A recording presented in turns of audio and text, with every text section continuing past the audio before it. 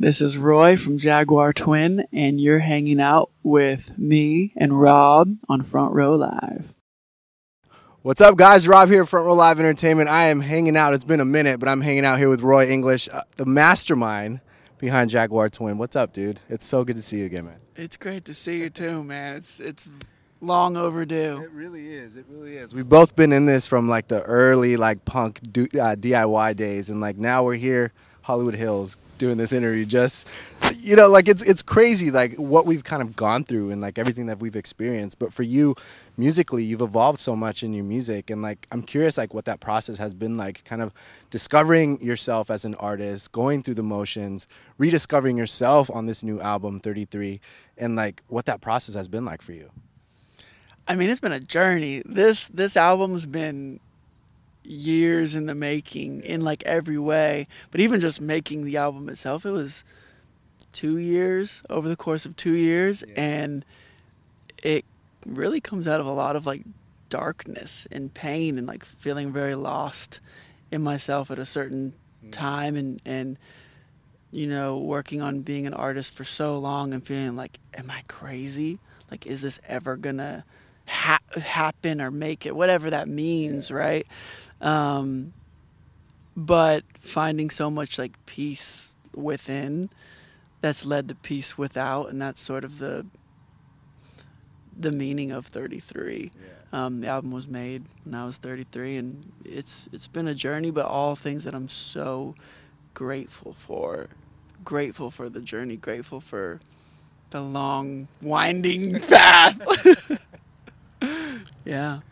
And like the thing, like we briefly talked about it earlier, and it's like since I first met you and since I heard your original kind of music, like I've always felt like you were a channel, basically a channel, and whatever was coming, you were just kind of releasing it. Like that's how I pictured everything that you've released musically.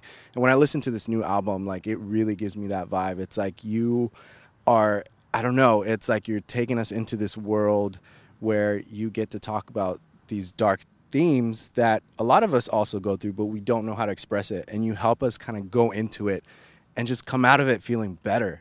And it's so insane. Like it gives me chills when I think about it. But like, have you ever thought about that when you're writing your music? Like, have you thought about like how much of an impact you're having on those listeners? I don't think early on I did it all. I think early on I would just kind of like free my mind, and whatever came out, like it was kind of nonsense to me at the time. And then looking back, it was like, oh, these are pretty cool lyrics. Actually, there's something, it means something to me, and it could mean something else to somebody else. Right. But then sort of over the last, like 10 years doing this, I kind of got into like thinking about it so much and chasing success or chasing, because it was almost like survival mode. Like I have to do this, but that didn't create great art at a time, and it got me stuck. And with this album especially, it was kind of going back to that like blank mind and letting whatever needs to come through. And there's songs on there that like I don't feel like I wrote. It was like, here's this thing that, and I've heard artists say that like in the past. I'm like, okay, maybe, but like it's real. Like when you don't think about it and you just, I don't know, it sounds cheesy maybe, but like open up your heart, like what do I feel, and let it come through. There's something that's so magic about that. And then also seeing like the way that people respond to music and the way that it can like touch people at a different level than even words and even language. Like, I call this album kind of like a Trojan horse album, meaning like a song like Happy Face, for instance. It's, we got the Star Tours going by. That's how you know you've made it. Like you are part of the Star Tour. But like a song like Happy Face, it's, if I tell you, hey, put on a happy face and everything's okay, and it's to really happy music, it means something totally different. Right. But if I put it to this weird kind of twisted, dark clown style music, it means something else that I might not be able to express and articulate in words but paired with music, the words mean something else. And I think it kind of allows, like that song specifically, and a lot of songs on 33, it allows me to go into those dark places that I know so well. Like I know what it's like to have so much depression and anxiety and darkness that I can't go into the grocery store, or I feel like I can't go into, crippling. But I know that like if I can come out of that, anybody can. And so I call it Trojan horse music, because it's like I can deliver like in a dark sounding music a positive message, and like hopefully show people the truth of themselves, like through that, pull people out. Right.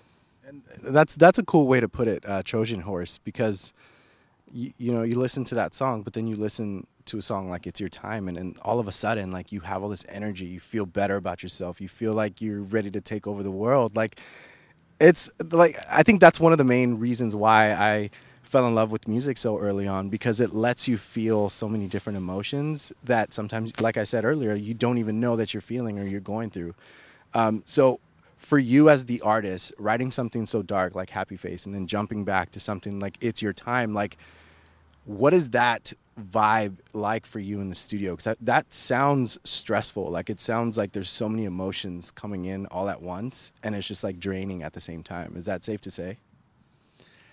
It doesn't feel draining. If anything, it feels like cathartic. Okay. Like a song like It's Your Time. I mean, honestly, that one is probably more emotional to sing and maybe was to write than Happy Face in some ways, because it was like really looking at myself from like a bird's eye view and just being like, man, like, I'm proud of you. Yeah. Like, I'm proud of what you've come through. I'm proud. Those are hard words to say. Those are sometimes harder than like, you can do better, like, whatever it is. Yeah, but a song like Happy Face, I'm singing "Hey, Put On It." The words I'm singing are all pretty happy, really, but the music's dark. Yeah. So it's an interesting psychological thing, and we kind of played with that when we released Happy Face, because we did the thing where like you had to smile at the camera for 3.5 minutes, and that was the only way you could hear the song. Yeah. And if you stopped smiling, the AI facial recognition would make the site melt. And the whole time you're watching these dystopian images of the world and all these, whatever was going on politically, and you have to just like hold this smile.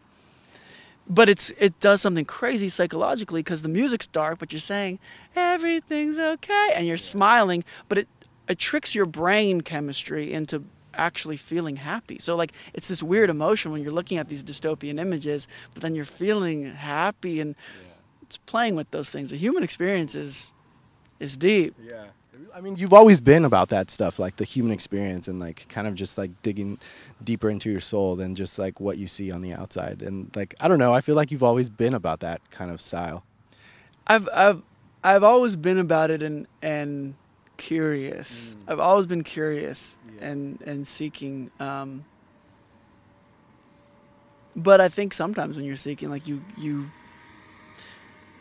it's like, why are you seeking in the first place? And I think for me it was because like I could feel so much like darkness and anger and just like whatever, and that was important to feel. It was an important part, and I think it's an important part of everyone's journey. Yeah. Those dark times, you can get stuck in them, but if you can manage to pull yourself out, which everyone can, it's hard. Yeah. But then like, on the other side of that, that's the goal. That's like the hero's journey. Yeah. You got to go through those dark times. Yeah, that's true. And I love that, like, collaboration wise, it's you and Matthew Pauling again. Like, you guys have collaborated for a while, since the debut record, and probably even before that. But coming into this different tone on this album, it's like you found a new meaning for this record. Like, how did the two of you collaborate, and like, how was it also a natural process for him with this new direction, or was it like something that you kind of had to learn from each other once again, like as if it was the first time working together? Matt and I, our dynamic is nuts. It's like fire. And like meaning like fire. Him and I see the world similarly, but from two totally different perspectives. Like I always say, like the truth is like this sphere. Yeah. I'm over here, he's over here. We're looking at this thing, but from two totally different angles. Earth is flat and Earth is round. Earth is flat and the Earth is round. But what, and also like realize through this album, like I was like, I need to understand how this human being listens to music, and I noticed like, oh, we're listening to songs two totally different ways. Like some people listen to songs and they're only hearing the guitar, or they're hearing the tone of the guitar, maybe not even the part. And some people just listen to the lyric, or whatever it is. Everyone listens to music differently. But what's so magic about Matt is because we see things so differently, it's like there's dynamic tension sometimes because I'm seeing something, and art is you can't articulate it. Like how I hear this thing, can't say to you how I hear it. But like there's so much love and respect also in our relationship that the dynamic tension with love and respect, it creates just something magical. And I mean, I think that's with any relationship, as long as there's love and respect. Like sometimes working with people who are opposite of you is a really good thing. It's not easiest, but it's beautiful. I'm sure that's difficult too, like, especially when it's like I feel like you dove in more to the experimental side with like sonically on this album. So was this your idea from the beginning, or was this something that the two of you kind of bounced together with this like this chemistry that you guys have in the studio? It kind of just happened naturally, and we just let things flow. Matt is a master of flow and creating environments that allows me as the artist to flow. Or he'll do things like, all right, we're gonna jump in the ice bath at 33 degrees for 3 minutes before you do this vocal take, and I'll be in there, and then I come out, my hands are all cramped up, and it's like, but it creates a different feeling. He's great at that. He's a master. It's just so cool, like, because you listen to this album, and when you guys listen to it September 30th, like, you listen to this album and you do not know what the next song is going to sound like. And I love that so much because you don't put yourself in a box. And like I guess at the same time, going back to like how people listen to music differently, like I guess at the same time, like the different sonic styles, sounds, lyrics, like themes, like I guess it makes you want to focus even more on this album or on the record or on the next track. How did you go about like through this entire writing process and still be able to say like this is a cohesive body of work? I don't know. I think just because it was coming from a pure, authentic place from both Matt and I, it sounds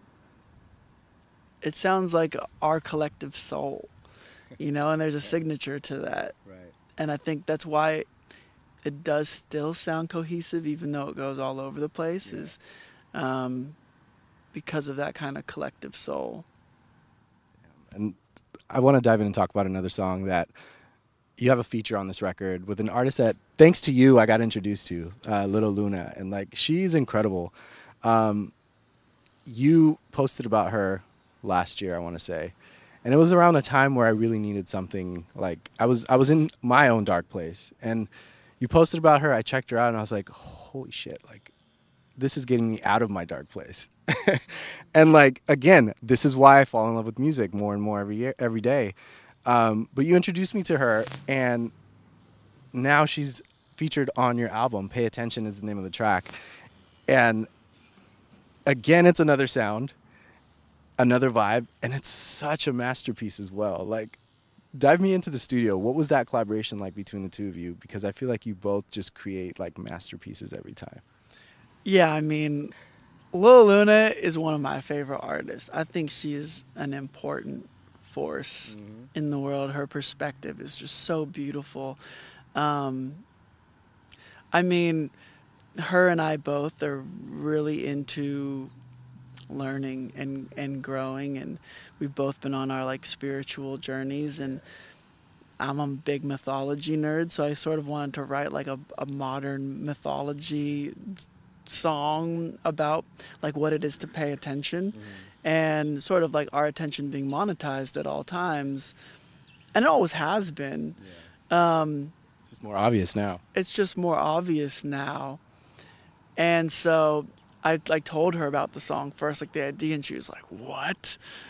And she came over to my house and we just like vibed out, and she kind of played these characters, and then we went over to Matt's studio and like really locked it in, and he had this crazy like string arrangement and these horn arrangements. Like at first I was just doing the horns with my mouth, like and then Matt's like, hold on, let's get someone to really do this. But it was a great process, and Lil Luna is just such a force. Yeah, she really is. She really is. And what was like the most like, what was the most challenging track that you would say like to either create or record that you had on this record, and why? Honestly, it was at the moment. I don't know. They're all their different challenges, but Online was such a puzzle piece to figure out. Matt and I had the hook. Okay. 'Cause you can get it online. And we were just like, Catchy, by the way. but it came like we were just messing around, like let's try something really dumb. And then we're like, wait, this is cool. And like, everyone loves the internet. Because context is everything. So me just singing, 'cause you can get it online.